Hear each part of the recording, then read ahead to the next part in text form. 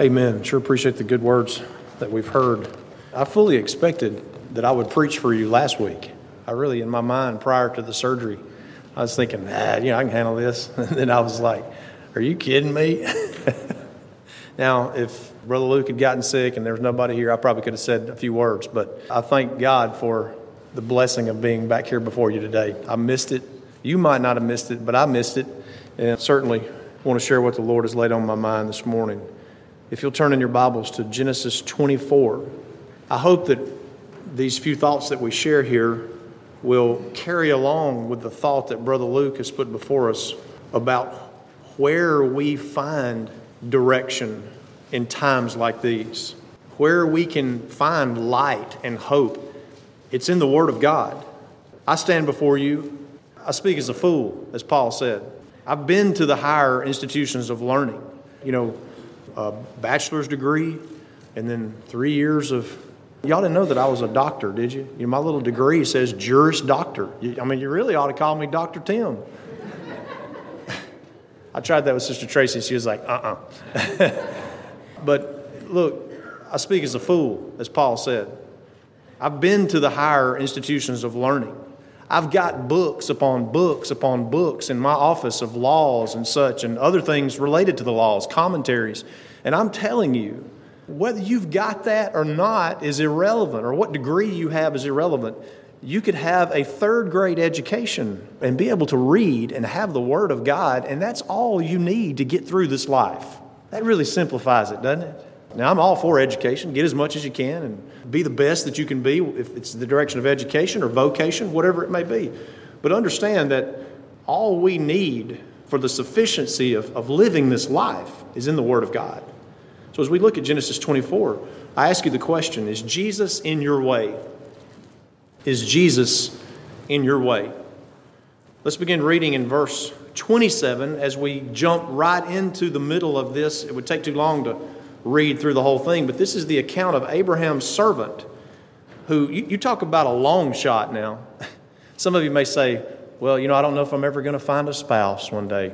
You've never seen a long shot like this where Abraham looked at his servant and he said, okay, I want you to go back over there to the town that we lived in 25 years ago or 20, 30 years ago. I want you to find a wife for my son. You talk about a long shot, but when Jesus is in the way, is in our way, and we're going in the direction that Jesus would have us to go, long shots aren't that surprising or amazing whenever we go in the direction that the Lord would have us to go. So we have the servant of Abraham. In his mind, I'm sure he's thinking, this is a long shot. Is there anybody even left over there? Because he's not sending him over there just to pick anybody. He's sending him over there to pick a wife for Isaac from among his relatives, which I know that's, some of you think, ooh, kissing cousins, I know, but this is different back in these days. This was before the Mosaic Law. This was before the gene pool was so scattered, and so you had gene deformities and different things like that. This was a time when this was accepted. It changes. You can read it in the days of Moses. It changes in the days of Moses. But he's sending him back over there to find a wife that's the wife that he wants Isaac to have. And the servant is going and thinking, is this going to work out? So we pick up where the servant has come and found Rebekah. She is the one that is the woman, he prays and he says, let the one that would be the wife that my master would have his son to marry, let her be the one that comes out here and offers me in a hospitable, kind way, offers water to me and to my camels. And he had about 12 camels, by the way. That was a lot of water to put out, because camels will guzzle some water, let me tell you. You can look it up. I looked it up. I Googled it. You can Google anything. And so she was hospitable towards him. And when he realizes who she is, he says, who are you? And she says who she is. And he's like, oh my goodness, this is out of these thousands of people that I came over here on this long shot, I have found someone from the house of my master's brethren. So let's read in Genesis 24 and verse 27. And he said, the servant said, blessed be the Lord God of my master Abraham, who hath not left destitute my master of his mercy and his truth. I being in the way, the Lord led me to the house of my master's brethren. Notice the acknowledgement that he makes right there. I being in the way. Now, we've all been in situations where somebody would get in your way, right? Maybe you're out on the road and you're experiencing some road rage or something like that. I hope you don't experience that. But somebody whip over in front of you and all of a sudden, somebody got in your way. That's not what he's talking about here. He is saying, I am walking in the right way. That's what he's saying. I am following in the vein of the Spirit of God that will lead me down paths of righteousness and bring answers to my life. And yes, even in dark and troubled times, you can still see light through the lens of the Spirit of God and the Word of God. I want you to think about how beneficial that would be for every one of God's children to look to the Word of God for light and direction rather than, as Brother Luke put it, to the news anchor or to the internet or to the politicians or to this or that. We need to look to the Word of God as God's people. That's what this man is doing. He is walking on the word of his master. That's Abraham. Abraham said, go, and he even made him swear to it. He even made him swear to this task that he was on. But he also said, if you can't find her, then you'll be free from this task. And I want you to notice this was a great servant. Because some servants, some employees, would be like, oh, well, I'll give it a little shot. And he told me I was free anyway. So I'll just kind of give it a half-hearted shot, a half-hearted run at this. And if it works out, great. If it doesn't, well, I'm free from it. That's not how this servant approached it. And I pray to God, as you serve the master, as you serve our master, the Lord Jesus Christ, that you don't look at it half-heartedly like that. Oh, well, I'll go to church a few Sundays and I'll pick up my Bible, once every couple of years. And, but if it doesn't work out, well, I've always got, this other thing going on for me. That's not the kind of attitude that we have to have as disciples of Christ. This man was bound to a promise, and he was bound and determined to see that it was fulfilled. And he's relying upon the Lord. And the Lord answers that prayer. I've told you before, I've repented of saying, I can't believe that. I've stopped saying that because that's a statement of non-faith. I can't believe that what I've been praying for all these years actually finally happened. It's like I'm saying, Lord, I never trusted that you'd ever do it in the first place. That's a bad way to look at it. But I have increased my number of times of saying, that's amazing. Lord, you just proved once again that you are who you are and your word is what it is and you're faithful to your word and you bless your word and I'm just going to keep on doing what your word says. That's amazing. Don't say, I can't believe it. Say, that's amazing. So here the servant says, I being in the way. The word way right there is the Hebrew word derek. And it's where we get our word today in English for direction. Direction. The way was the road or the path or to tread or to walk upon a road or a path. And I want you to notice that this man, in contrast to the fellow that we're fixing to look at, he is in the way and Jesus is in his way. You get that? Isn't that a beautiful thing when your way lines up with Jesus' way? I mean, Jesus' way is always there, but we kind of vary off from it from time to time, don't we? But isn't it great when we hit that sweet vein of the Spirit and we can feel the presence of God and we know that we're in the way with Jesus? Amen. That's a precious feeling. And if you're sitting there going, oh, I don't know that I've ever felt it, well, then this is the message for you. Is Jesus in your way? Now, when we follow His Word, the Lord takes care of the rest. And this is not prosperity gospel. Oh, you're going to be rich. You're going to have houses. You're going to have lands. That's the farthest thing from what the Word of God teaches. Shame on the prosperity gospel proponents of the day that say, you'll find your best you and everything will be all right and everything will run smooth. That is not the walk of the Christian. This is a world that is fallen. This is a world that has tragedy. This is a world that is full of sickness and pain. And to see God in terms of a prosperity gospel where nothing will ever happen to me once I start following the Lord, that is a lie that has been proposed by the devil that cheats God's children from seeing the true God who will walk with you through the dark times of this life and the tragedies of this life and the troubles of this life and the loss of this life. He will never leave you nor forsake you. Now that is a different kind of prosperity right there. That's a spiritual prosperity. There's nothing wrong with having houses and lands and so forth. But understand, God's children have been the poorest of the world through the centuries and have been the most persecuted through the centuries. You see? That's why it says in 1 Corinthians, not many mighty. Not many noble. It doesn't say not any, but it says not many. So as we contrast the servant of Abraham who was in the way with Jesus, and Jesus was in his way, let's look to Numbers 22. And we jump right into a story here, an account where a fellow named Balaam has been hired by the local king of a local nation who wants to stop the children of Israel from progressing into and infringing into their nation. This is when the children of Israel are on the march towards the promised land, and all kinds of things are going on, God's miracles and so forth. So this one particular king says, I will hire me this TV preacher. I'll hire, Balaam was the equivalent of the TV preacher in the old days, okay? They didn't have TVs, but he was the equivalent of the preacher for hire. I'll hire this guy, and I'll get him to come in here and put on his show and put on his little deal and entertain us and talk to what he calls his God. And then that'll make a difference, and these children of Israel, they'll be cursed and they'll go away. Well, here's the interesting thing. You know how we talk about C.S. Lewis compared Aslan to Christ? He was an untamed lion. He was always on the move. You never knew where he was going to appear. That is such a great analogy to our God. Because our God is not bound to appear just where you think he needs to appear. So here is a foreigner who is not a child of Israel. He's not a descendant of the Israelites. And he's over here, and he is a prophet. And he does communicate with Jehovah. He's a child of God. Yes, Balaam is a child of God. He's one of those that some people get to heaven and say, I can't believe you're here.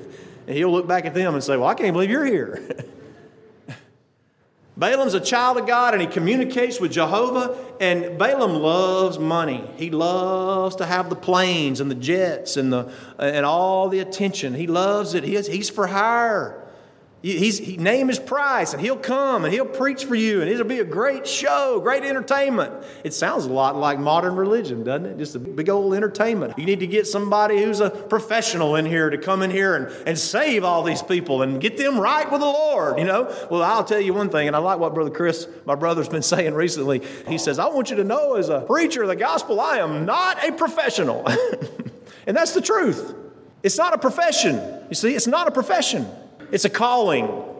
You don't want a professional in the sense of someone who's got some type of degree. They say, well, I've got a degree in ministry, or I've got a degree in this type of thing. You don't want that, because it's a calling from God. It's not a profession. As a matter of fact, the Apostle Paul said, we are made fools for Christ's sake. So instead of calling me Dr. Tim, you could just call me Fool Tim. Please don't, though. That'd be kind of mean. Just call me Brother Tim. It's not a profession in the sense of this is a career choice, you see? And so here is Balaam. He is acting like he's a professional in this particular career choice, but he is a child of God, and he is communicating with God, and God says, don't go. And then you can read on, and you can read why God didn't immediately strike him dead. There was a couple.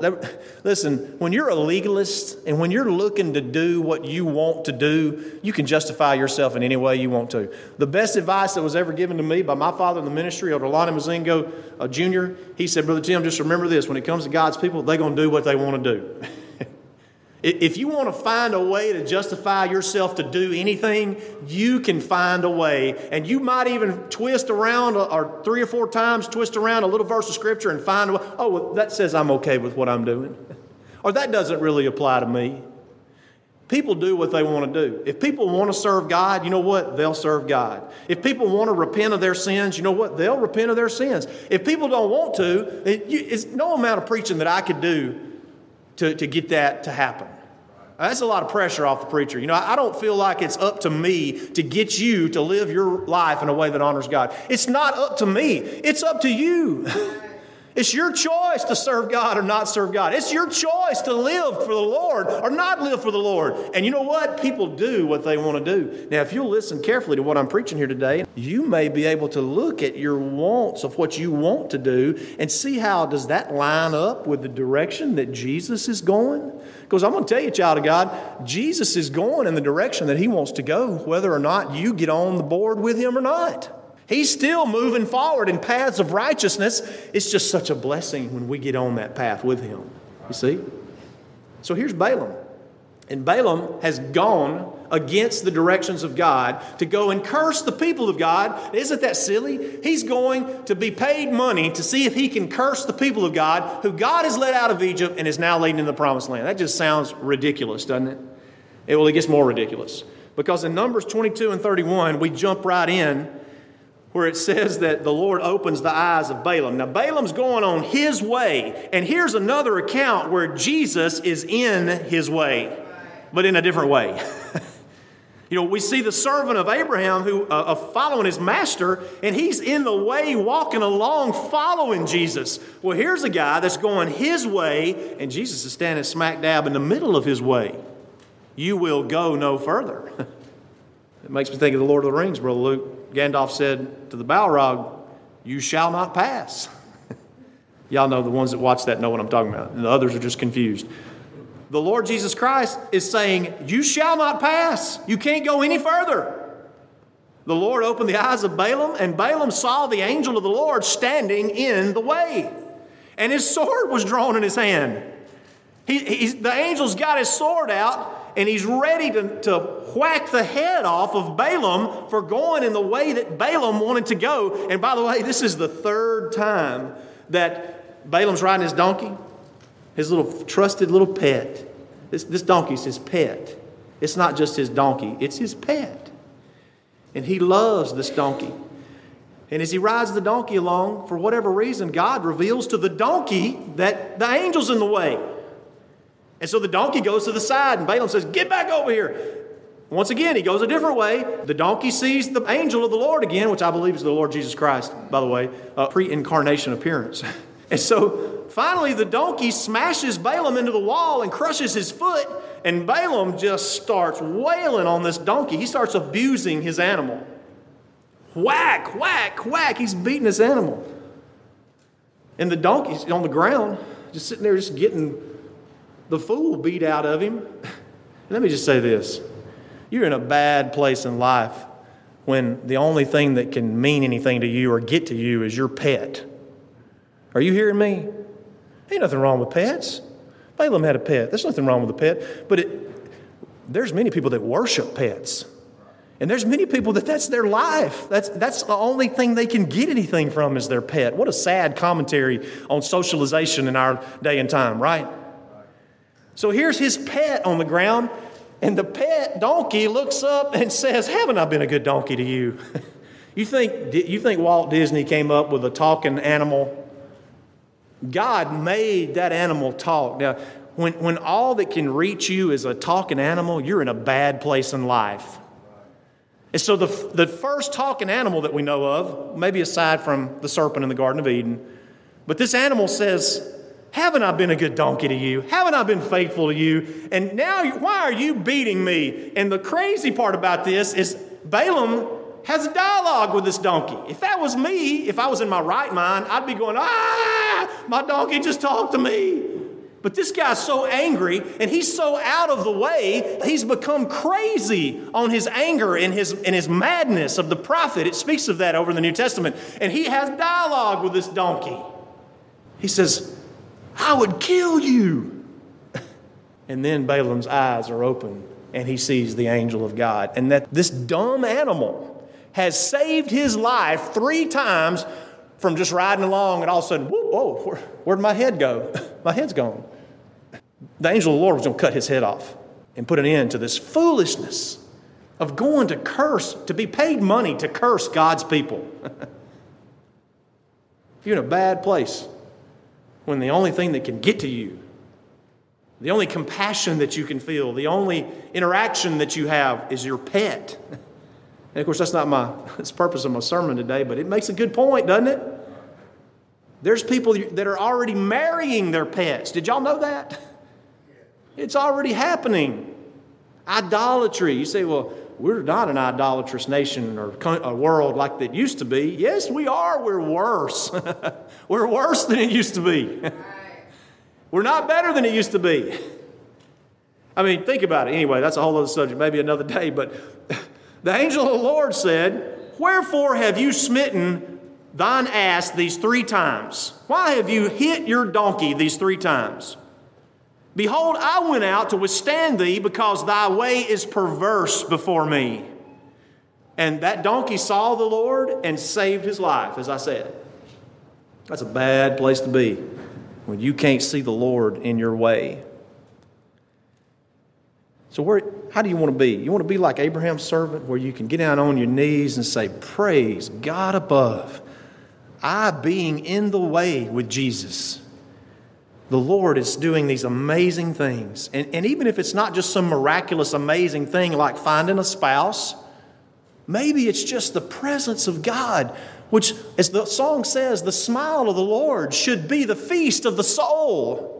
Don't you need a feast of the soul in these dark and troubled times?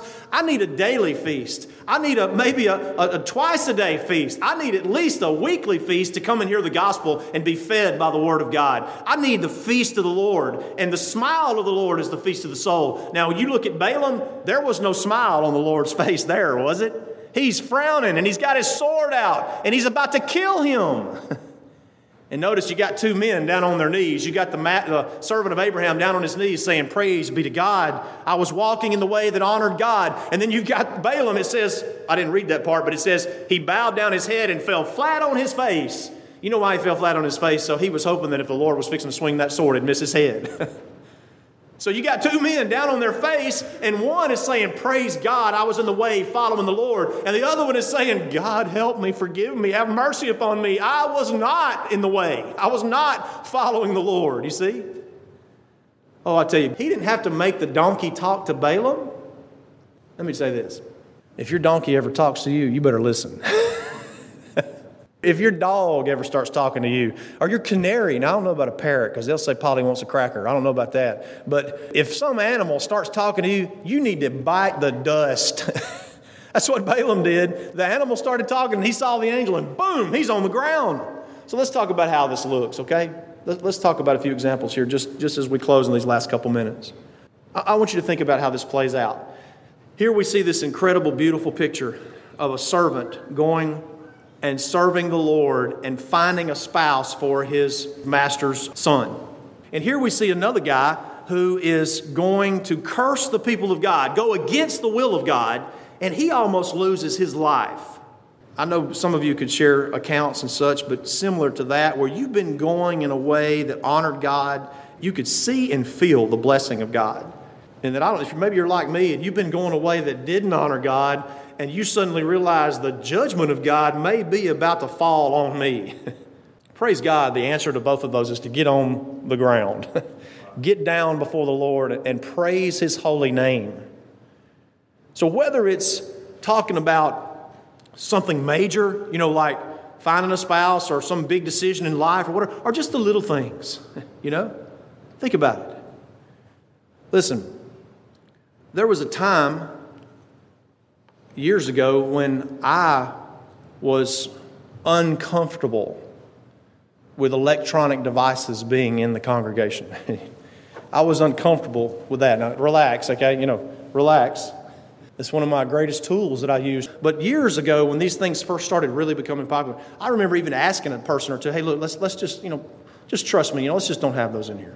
Because every time I looked at one or looked at somebody using one, I thought, well, they're playing a game. Or they're checking stats, or they're texting with a friend, or blah, blah, blah.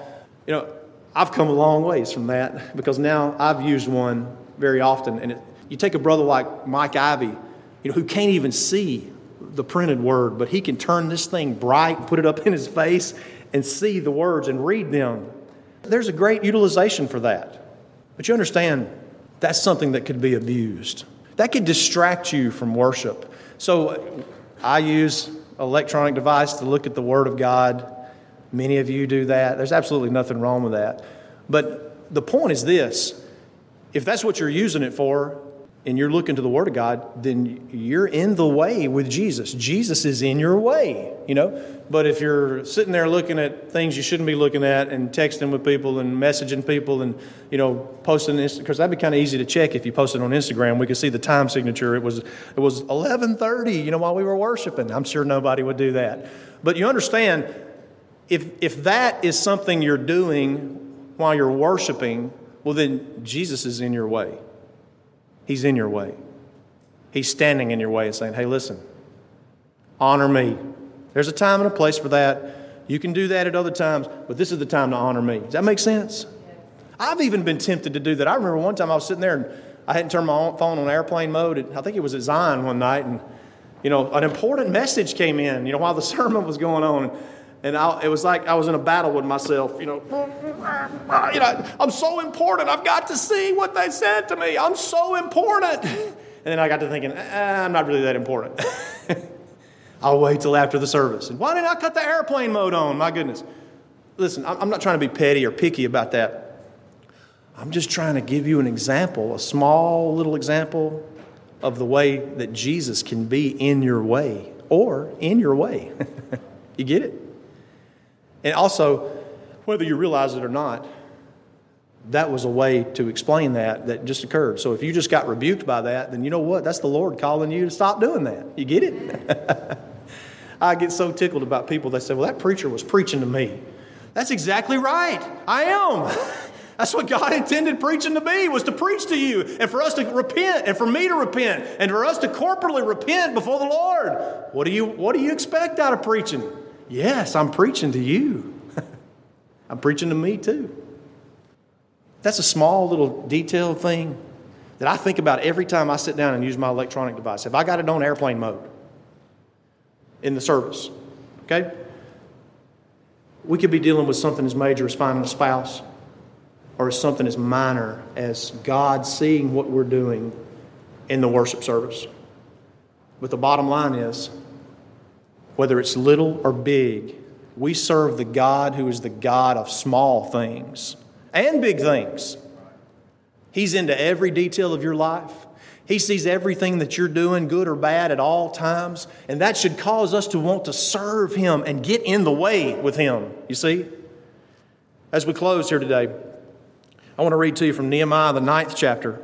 We're reading verse 32. And this is the speech, I believe it's given by Ezra. It may be someone else, but it's in the time frame in which Ezra stood up and preached to the people as they're doing this seemingly insignificant thing in a very dark political time where everyone was against them. They're rebuilding the walls of Jerusalem, and they're rebuilding the temple in these days, Ezra and Nehemiah. And so Ezra has stood up and preached to them from the Word of God, and the people are worshiping, just a small band of people as you consider the population of the world. And child of grace, here today, you're just a small band of people as you consider the darkness and the trouble and the trials of the world. But I want you to see that God's eye is upon His people.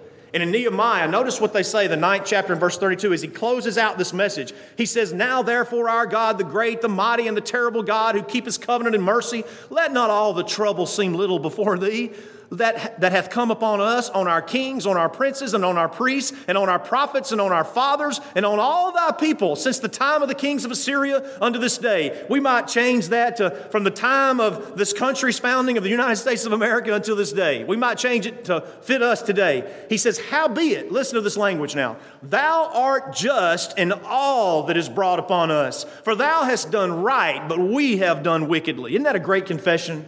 It's not, "Oh, Lord, we don't deserve to have this happen to us. We're better than this. We don't deserve these things." No, the people of God said, we deserve for these things to happen to us. They have come upon us justly and rightly because thou art righteous, O Lord. "Neither have our kings, our princes, our priests, nor our fathers kept thy law, nor hearkened unto thy commandments and thy testimonies, wherewith thou didst testify against them." Sound familiar? "For they have not served thee in their kingdom, and in thy great goodness that thou gavest them, and in the large and fat land which thou gavest before them. Neither turn they from their wicked works. Behold, we are servants this day. And for the land that thou gavest unto our fathers to eat the fruit thereof and the good thereof, behold, we are servants in it." Child of God, you're a servant today in the kingdom of God. And the kingdom of God yieldeth much increase unto the kings whom thou hast set over us because of our sins. Also they have dominion over our bodies and over our cattle at their pleasure, and we are in great distress. And because of all this, we make a sure covenant and write it, and our princes, Levites, and priests seal unto it. In a day and time when it was so dark, they made a covenant together and said, we will serve the Lord at all costs, no matter what comes. And I want to tell you, child of God, that's light. So when a child of God decides to join the church, that is a covenant in a sense. That is a covenant where they're saying, I am going to do my best to serve God in the midst of terrible, dark times. So I ask you, is Jesus in your way? Is he in the path that you're going? Or is he like Balaam? In your way and you wish he was out of your way? I hope and pray to the good Lord that he is in your way and you're walking along sweetly experiencing the Spirit of God as you go. The first thing and the best thing that you can do, if you've never done it, is to follow the Lord in New Testament baptism. And we give you that opportunity as we stand and sing.